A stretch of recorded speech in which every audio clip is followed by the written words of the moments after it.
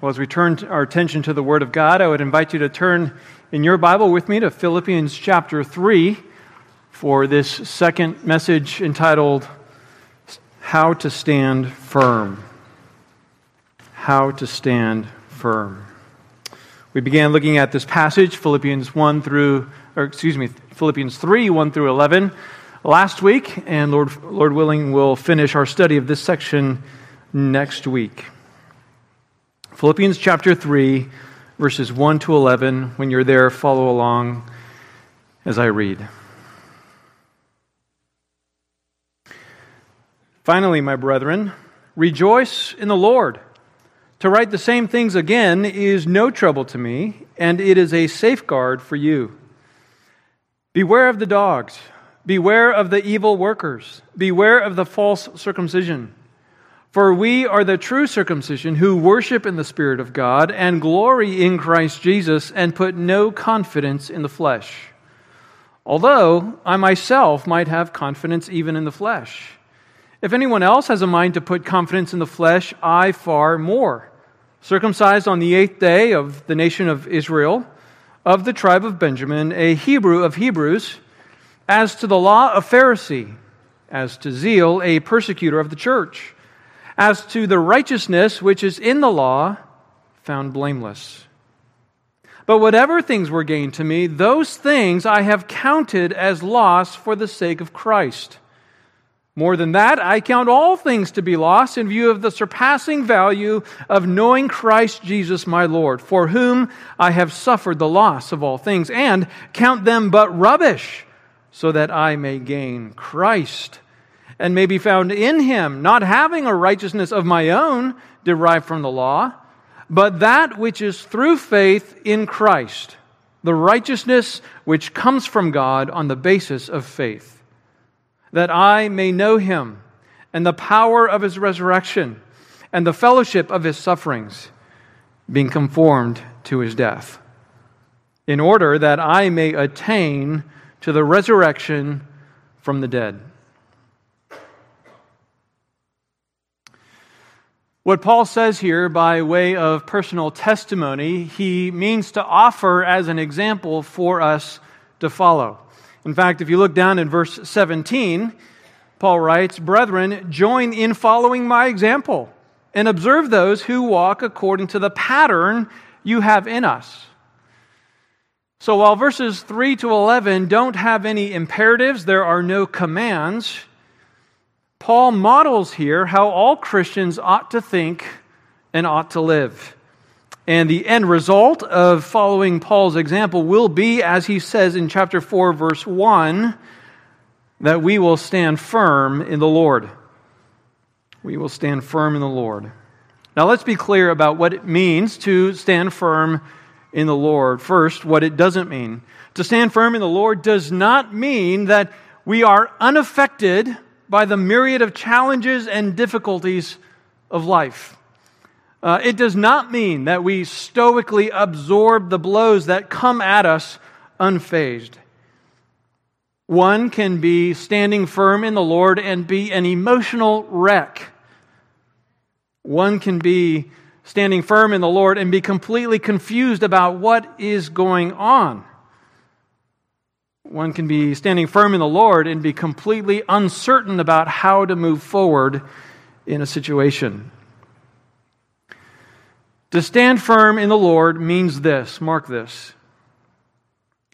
To stand firm in the Lord means that you are firmly planted and unmoved from your confidence that you are in Christ and He will keep you to the end.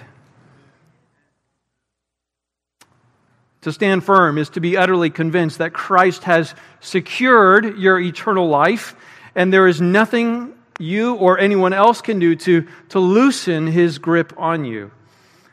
To stand firm in the Lord is to know that whatever situation you find yourself, even those life-threatening situations, the worst thing that can happen to you is that you will receive your eternal inheritance sooner rather than later. And if you were to wake up one day in the hospital with every bone in your body broken, You can rejoice because you have the privilege of living for Christ and a unique opportunity to be a testimony to those who care for you. To stand firm is to know that when you are rightly accused of wrongdoing, because you are found in Christ, you can be honest and open about your sin and your failures. And if those accusations are false and your reputation is marred, then you can be confident that in the justice of God, you will one day be vindicated at the proper time. And you don't need to retaliate or to defend yourself. To stand firm in the Lord means that when unbelievers mock you or scoff you or ridicule you or attack you, when they take your possessions or your job or your life, you can be confident that because you are in Christ, He sees and He knows and He will repay. And you have the privilege of suffering for His sake, and you will be rewarded by Him. Again, I say that to stand firm in the Lord means that you are firmly planted and unmoved from your confidence that you are in Christ, and Christ will keep you until the end.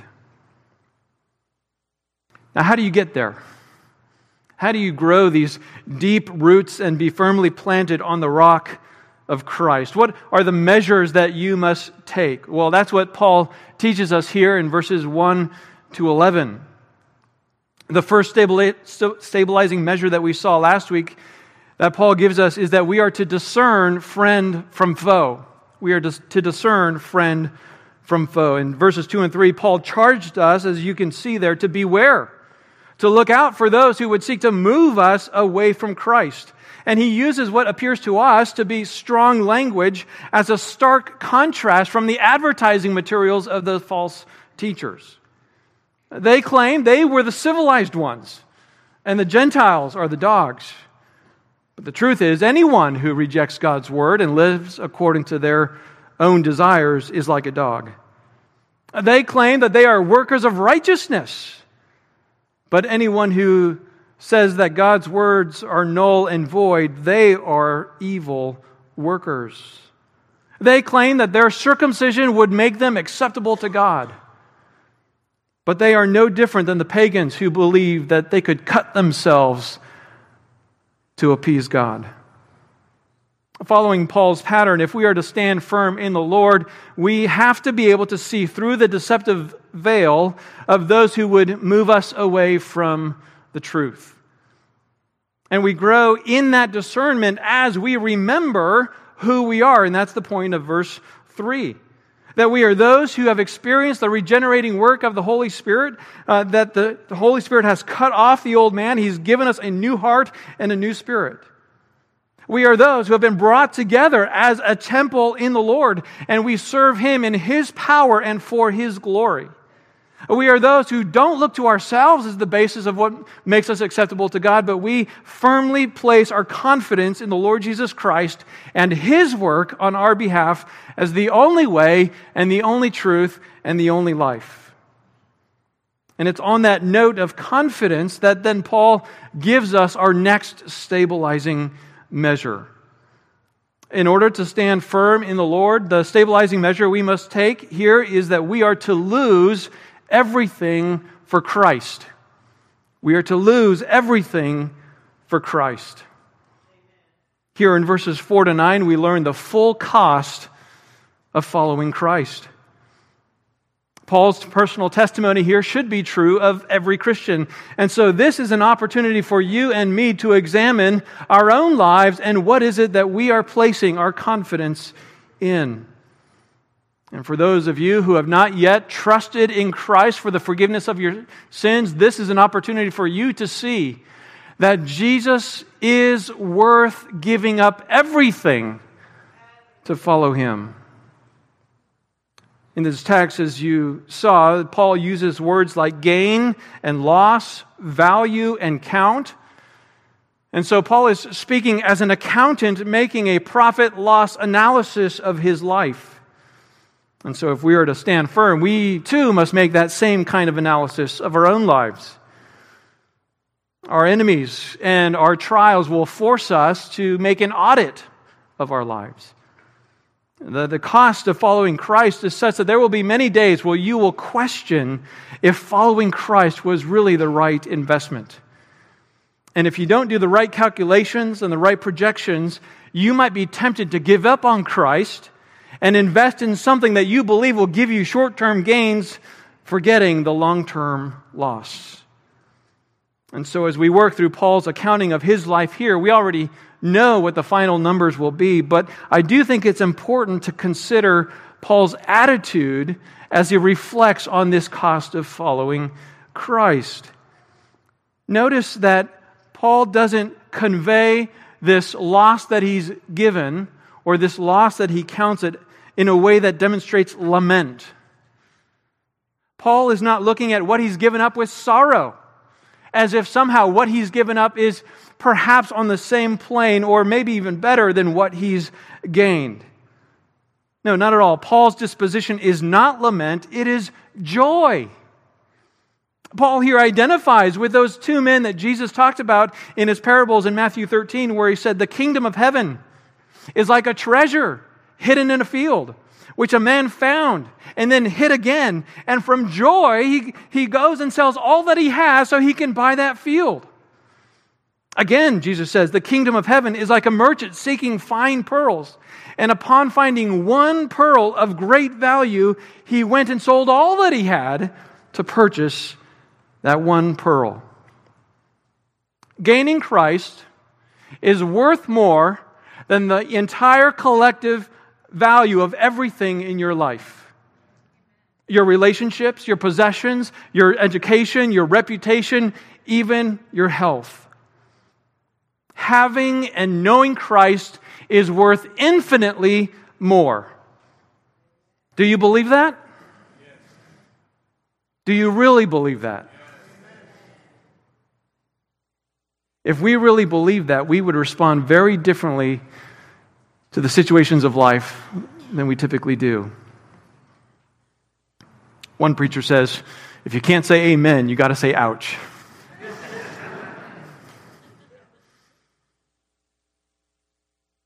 Some of you may be sitting here wondering if following Christ really is worth it. The pain and the consequences of following Christ and standing up for Christ and staying faithful to Christ just makes you wonder, is it really worth it? For others of you, you have the same question, but for the opposite reason. Your life is going fantastic. And you're wondering, is it really worth it to give up all the good things that I'm experiencing in life and follow Christ? Well, whatever your reason for questioning the value and the cost of following Christ, I trust this message from God's Word will help you. We'll work through this stabilizing measure of losing everything for Christ in 3 steps. The first step is to take stock of your life. Take stock of your life. The second step is to count the value of your life. And the third step is to count the value of knowing Christ. Take stock of your life, count the value of your life, and then count the value of knowing Christ. And once we've taken those 3 steps, I trust that we will all affirm with Paul that the only sane, rational, and joyful thing we can do is to lose everything for Christ. And in doing so, we will find great strength and joy in standing firm. Well, let's begin with the first step. Take stock of your life. Look again at verses 4 to 6. Paul writes, although I myself might have confidence even in the flesh, if anyone else has a mind to put confidence in the flesh, I far more. Circumcised the 8th day, of the nation of Israel, of the tribe of Benjamin, a Hebrew of Hebrews, as to the law, a Pharisee, as to zeal, a persecutor of the church, as to the righteousness which is in the law, found blameless. If anyone could stand before God with confidence in their own resume, it was Paul. He had the best pedigree. He had the best upbringing. He had the best education. He had the best accomplishments. You know, last week I read from 1 Corinthians 1 where Paul makes the point that most of those who are in the kingdom of God come from the lower levels of society. But that's not to say that there aren't some who have equal place in the higher echelons of society and also a place in the kingdom of God. Paul was one of those people. Consider what Paul put on his leisure that for most of his life made him believe that he was acceptable to God. He notes, first of all, in verse 5, that he was circumcised on the 8th day. Leviticus 12, verse 3 says that when a woman gives birth to a son, she must circumcise him on the 8th day. Now, for Paul, this was not a personal accomplishment. He had no say in the matter, and I would imagine if he did, he probably would have declined.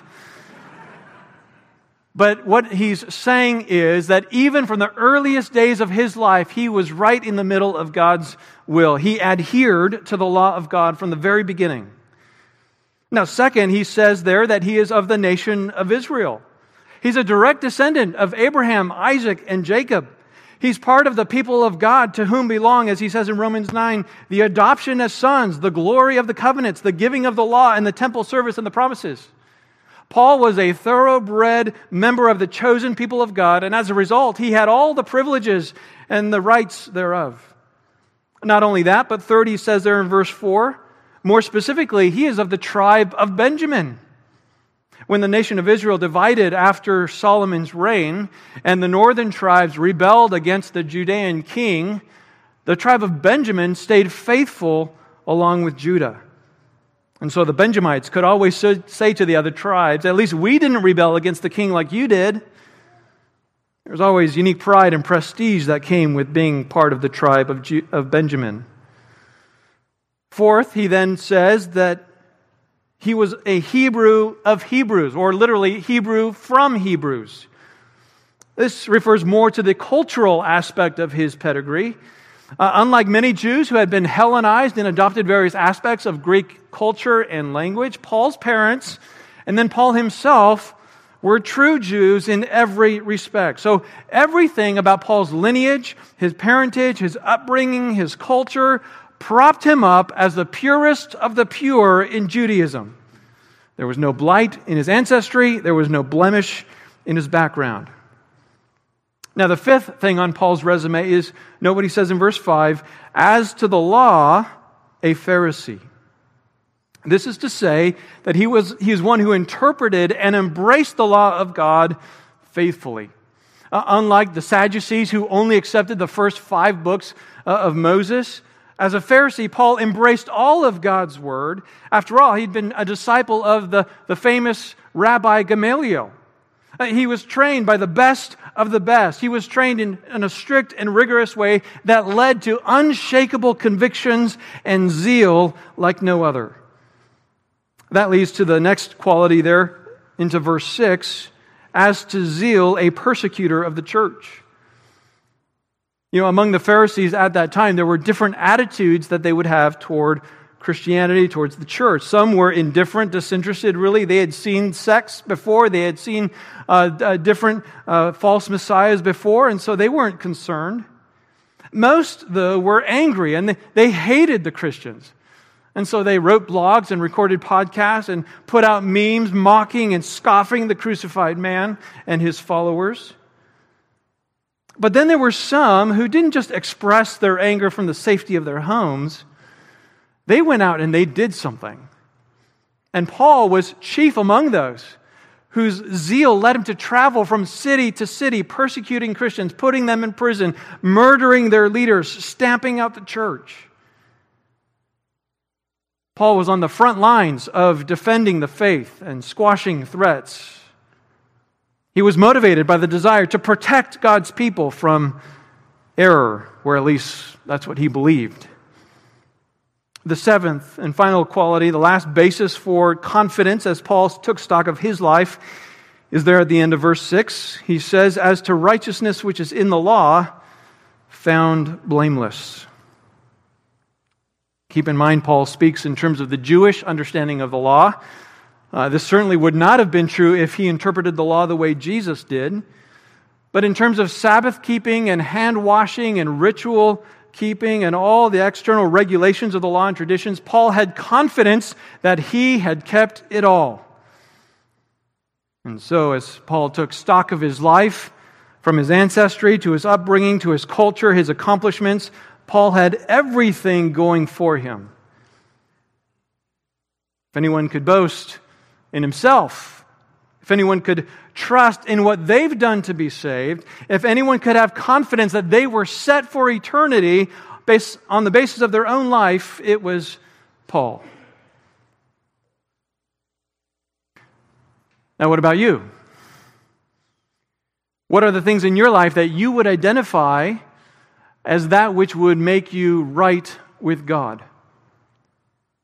To be clear, I'm not asking you to compare yourself to Paul. I'm asking you, what is true in your life that is commendable? What is it that you may appeal to as you think about what would make you acceptable to God? Do you, for example, take pride in the family that you grew up in? That your parents brought you to church from the earliest days? Maybe some of you were baptized or you were dedicated as an infant. From the very beginning, you had that connection with God like Paul. Do you take pride in your ethnicity, perhaps? We do have some Jews in this church, but you don't have to be a Jew to take pride in your ancestry. Perhaps you take pride in what part of the world your ancestors came from, or the historical accomplishments of those who came before you. Do you perhaps take pride in your culture, thinking that the way that you do things and think about things in your culture is more influenced by Christianity than other cultures that are influenced by paganism? Is there a thought in your mind that the way we do things here in America, or over there in Africa, or over there in Asia, or down there in South America, that is the way things should be done, that is what is pleasing to God? As we take stock of our lives, do you consider your education as that which draws you nearer to God? We have many people in our church who've done master's degrees and doctoral studies and postdoc fellowships. Have you ever found yourself standing on your education or your intellect as somehow making you more pleasing to God? Consider your accomplishments in life. Some of you have achieved some pretty remarkable things. You've been successful in your military career or business endeavors. You've perhaps raised children that have successfully launched out into the world. For some of you, only a small number of people know what you've done because it's top secret, and that can foster a little bit of pride. For others of you, your success has put you in rooms with very powerful people. Still others have a portfolio of successful projects and accomplishments. Maybe people whose lives you've saved, contracts you've won, technologies you've advanced. Or in the spiritual realm, those that you've brought to Christ, or Christians that you've strengthened or helped them overcome sin and suffering. What are the accomplishments in your life that you may be placing your confidence in? As you weigh the value of your life, what are the things that you add to the scale? Well, let's consider one other area as you take stock of your life, your righteousness. Some of you have grown up in the church. You've gone to church every Sunday of your life as far as you know. You've stayed sexually pure. You've not engaged in any gross or egregious sin. You've sought to maintain a good reputation, good relationships. You've stood for the truth. As far as you know, your life seems rather spotless. Now, nobody's perfect, of course. But as you reflect on how well you've lived according to God's revealed will, you've done fairly well. And so that gets added to perhaps what might make you acceptable to God. My purpose in going through this is simply to help you take stock of your life and consider what it is that you've done or who you are that you would be tempted to say, God, is this what will make you happy? That's the first step in losing everything for Christ. Acknowledge what are the facets of your life that you may be trusting in as you stand before God. Paul has his list here. What's on your list? Well, now that we've taken stock of our life, let's move on to the next step. Count the value of your life. Count the value of your life. Look at verses 7 and 8. But whatever things were gained to me, those things I have counted as loss for the sake of Christ. More than that, I count all things to be loss in view of the surpassing value of knowing Christ Jesus my Lord, for whom I have suffered the loss of all things and count them but rubbish, so that I may gain Christ. After taking stock of everything in his life, Paul counts it. He measures it, he weighs it, and determines its value. And as you can see there was a time when he thought it was gain. For much of his life, his identity and his confidence and his security was bound up in who he was and what he had done, because those things were valuable to him. And also, they were valuable to everybody around him. Paul didn't make up his value system on his own. He was told by his parents. He was told by his culture. He was told by his religion, these things are important. These are the things that matter in life. This is what gets you closer to God.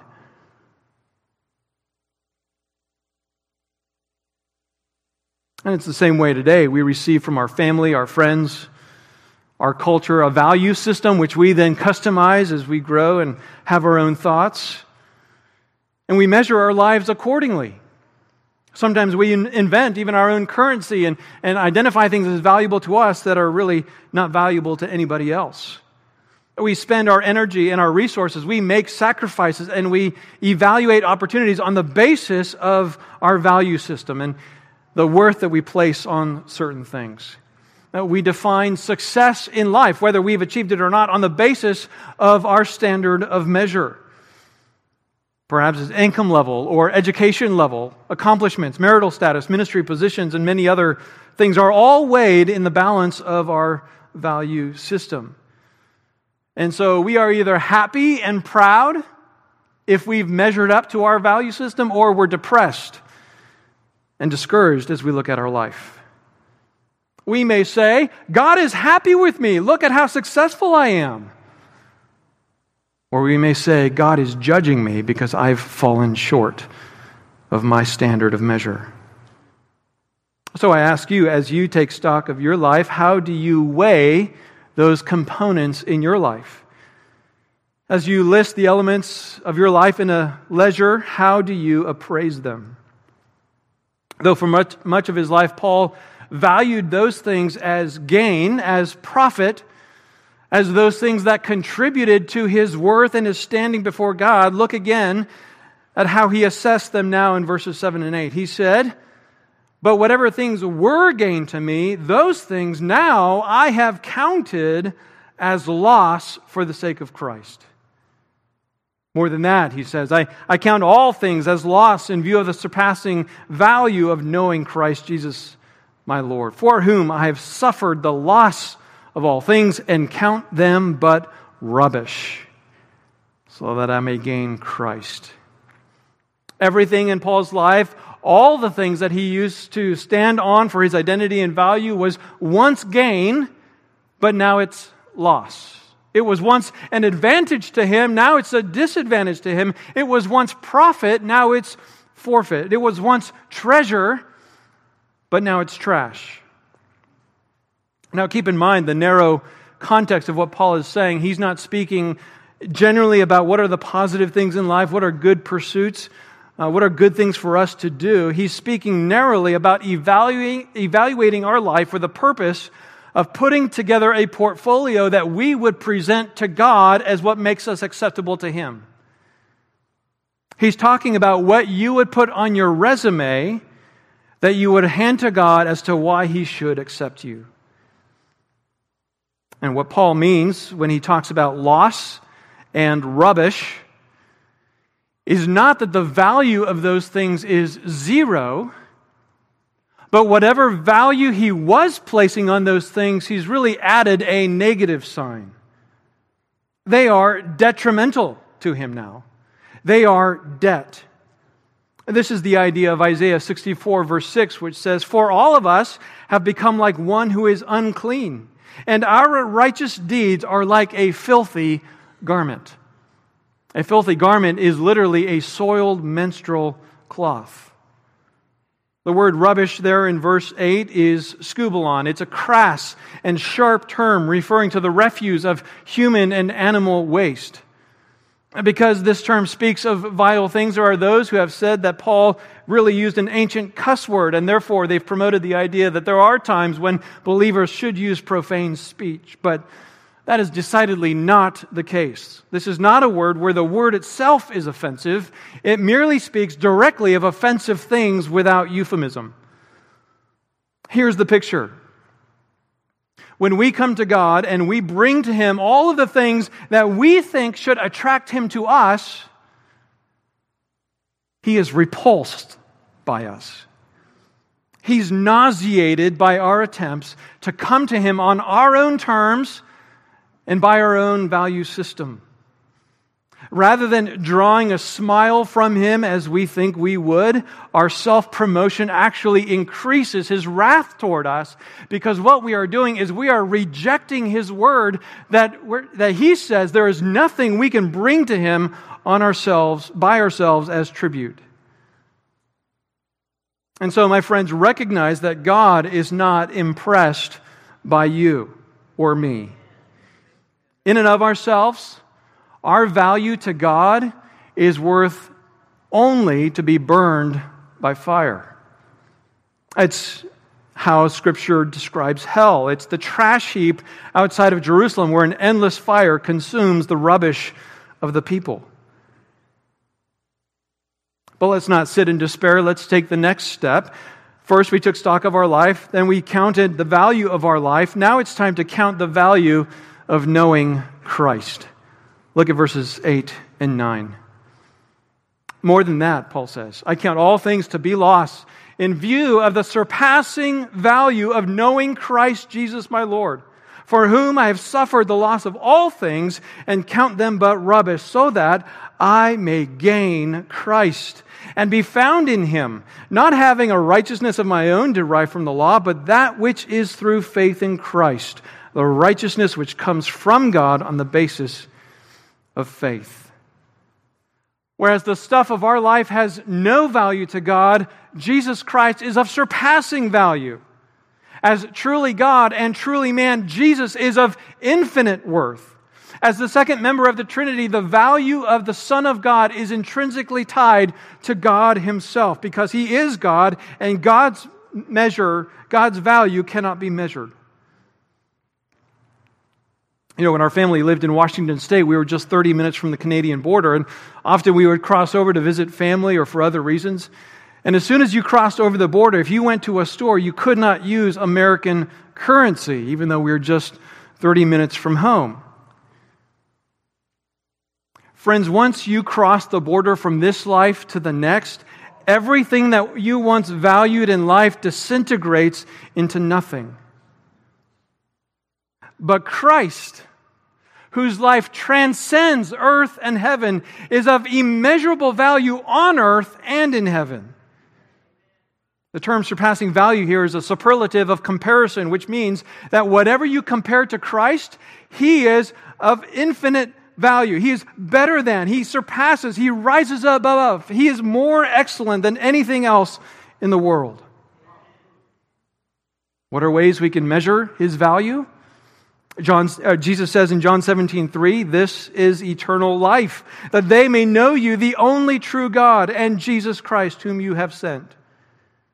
So knowing Jesus Christ carries the same value as eternal life. Unlike the components of our lives that are temporary and which will pass away, knowing Christ grants eternal life, which is not just a length of time, but a quality of life that begins even now. For example, knowing Christ gains you access immediately to the presence of the sovereign God of the universe, before whom you can bring your praises and your sorrows and your confessions and your thanksgiving and your requests. Jesus said in John 14:6, I am the way, I am the truth, and I am the life, and no one comes to the Father but by me. So we receive the grace and mercy we receive mercy and find grace to help us in our time of need because we can enter the throne of grace through Christ. In John 6, crowds of thousands left Christ because they couldn't handle what he said. Even many who consider themselves his disciples left. They decided he was not worth their time. He was not worth their energy. They had better things to do. And so Jesus asked the 12, "You don't want to go away also, do you?" And Peter, in one of his better moments, said, "Lord, to whom shall we go? You have the words of eternal life." Jesus declared that hearing Jesus speak was worth everything to them, more than life itself, because in his words they found all that they needed. And so in knowing Christ, we too can go to the source of knowledge and wisdom. How else can we count the value of knowing Christ? Well, think about this.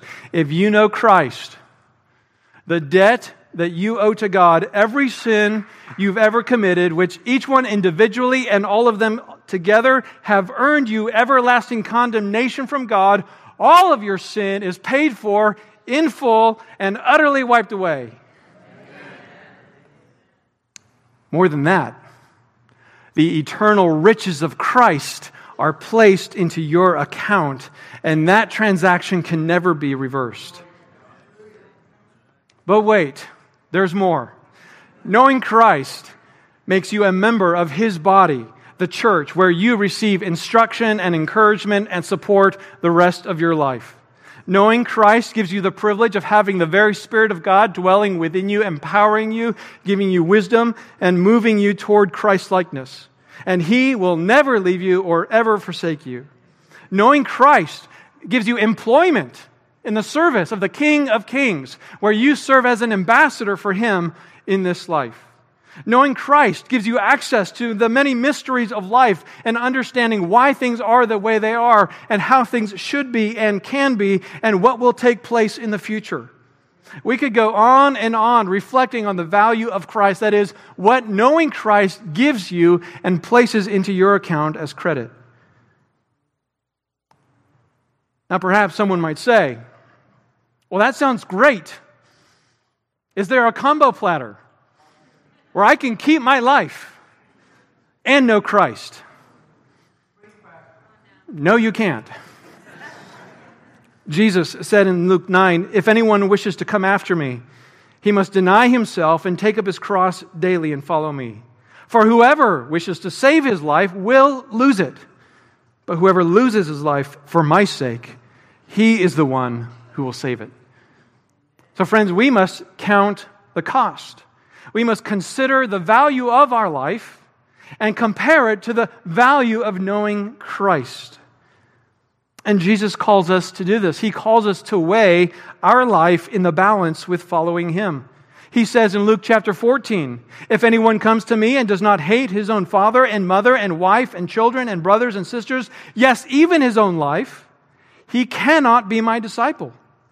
Whoever does not carry his own cross and come after me cannot be my disciple. For which one of you, when he wants to build a tower, does not first sit down and calculate the cost to see if he has enough to complete it?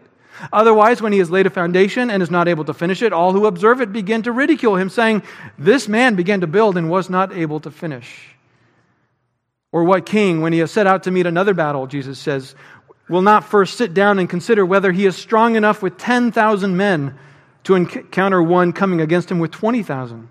Or else, while the other is still far away, he sends a delegation and asks for terms of peace." So then, Jesus concludes, "None of you can be my disciple who does not give up all of his possessions."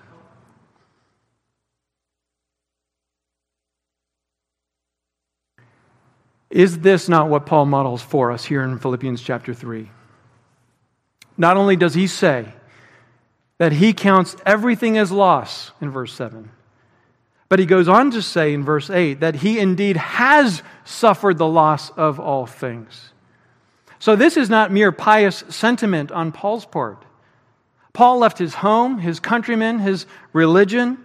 He left everything that he used to hold dear, and he did it all to gain and know Christ. Now, what does it mean to gain Christ? Look at verse 9. That I may be found in him, not having a righteousness of my own derived from the law, but that which is through faith in Christ, the righteousness which comes from God on the basis of faith. Righteousness is what qualifies a person to enter the kingdom of God. In Psalm 15, we find this question: O Lord, who may abide in your tent? Who may dwell on your holy hill? And then it answers it: he who walks with integrity and works righteousness. Only those who can come to God with a perfect record of righteousness are accepted by Him. Well, because sin is rebellion against God and earns death for the sinner, one cannot have sin and come to God. So when we try to bring anything of ourselves to God, we can't be accepted by God because it's all soiled by sin. And friends, you can't suck it in and hope God doesn't notice how bad you really are. What we need to do then is count everything in our life as loss so that we can be found in Christ. Instead of clothing ourselves in our filthy rags, we need to be clothed in Christ and His righteousness.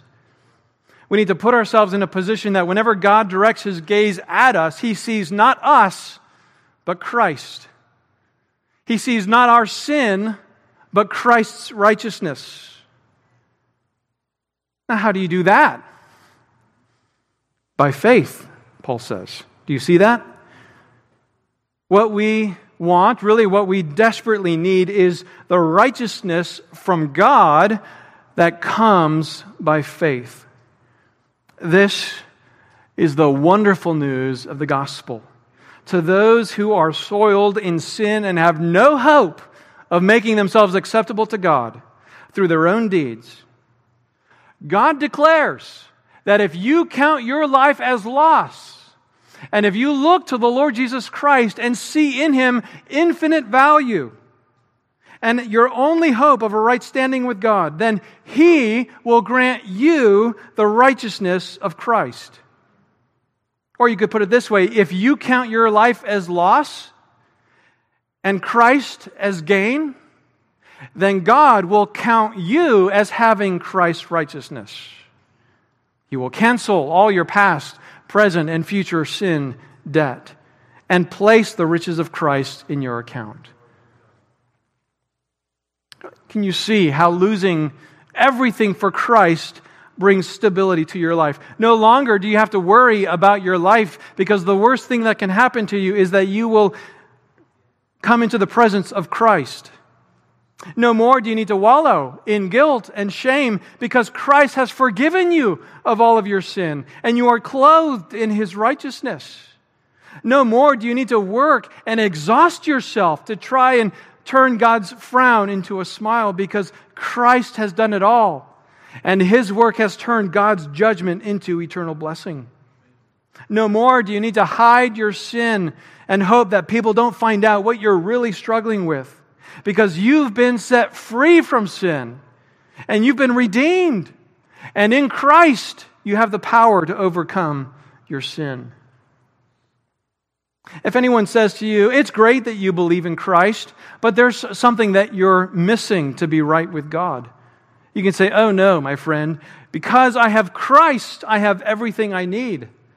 If someone says, it's good that you have Christ, but if you really want to experience a closer relationship to God, then you need to, whatever they say, you can say, oh no, my friend, I am in Christ, and being in Him, I am as close to God as Christ is. If anyone says, it's good that you confessed your sin, but now you need to pay for your sin, you need to do some work to pay for your sin, you can say, I respectfully disagree. I have confessed my sin, and He has fully and freely forgiven me, and there is nothing left to pay. If you are in Christ, you are secure because your relationship to God is secure and unbreakable as the relationship between the Father and the Son. We must lose everything for Christ. We must look at our life and see it as having no value. And we must look to Christ and see that He has paid it all. And in Him we will find our security and our stability. Well, as we prepare for the Lord's Supper, where we remember once again Christ's sacrifice on our behalf, let me ask you, have you counted your life as loss to gain Christ? Have you rightly calculated your life and found it wanting? If not, I hope that today you will. And more than that you will see Christ as infinitely valuable and precious. You've heard of the value of Christ, and now you have the opportunity to come to God and affirm to Him that you have nothing to bring but your sin. But Christ, you now see Him as having done it all, and so you place your hope and your confidence in Him. Do that today, and you will gain Christ. You will be found in Him, and God will credit Christ's righteousness to you. And then, having found yourself in Christ, you can begin to experience the power of Christ for your life, which is what we will look at next week from verse 10. Let's pray.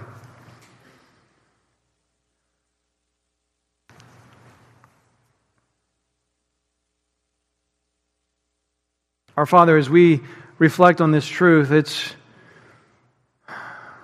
a true statement to say that we have such an elevated view of ourselves, that we who are sinners and worthy only of condemnation would ever think that we can hide our sin from You and highlight whatever good things we think we've done to please You. In so doing, we have judged You as unjust. We have judged You as being easily deceived. We have determined that You are not faithful to Your promises. We've practiced practical atheism. We've pretended as if there is no true and living God. Many of us, that was the character of our life, really all of us, as unbelievers. And sometimes, even as believers, we can look down at ourselves and think, there's some good stuff there. Lord, forgive us for trusting in ourselves in any way that we have. Cause us to see the glory and the beauty of Christ, even as we celebrate the Lord's Supper. Help us to remember the majestic glory in which He dwelled for all eternity, and yet He left that heavenly glory and came to live a life among us, to die the death that we deserve. And He rose from the dead, and we are forgiven in Him. May we constantly place our hope and our confidence and our trust in Christ and in Christ alone, so that we would be found in Him, having His righteousness. In His name I pray. Amen.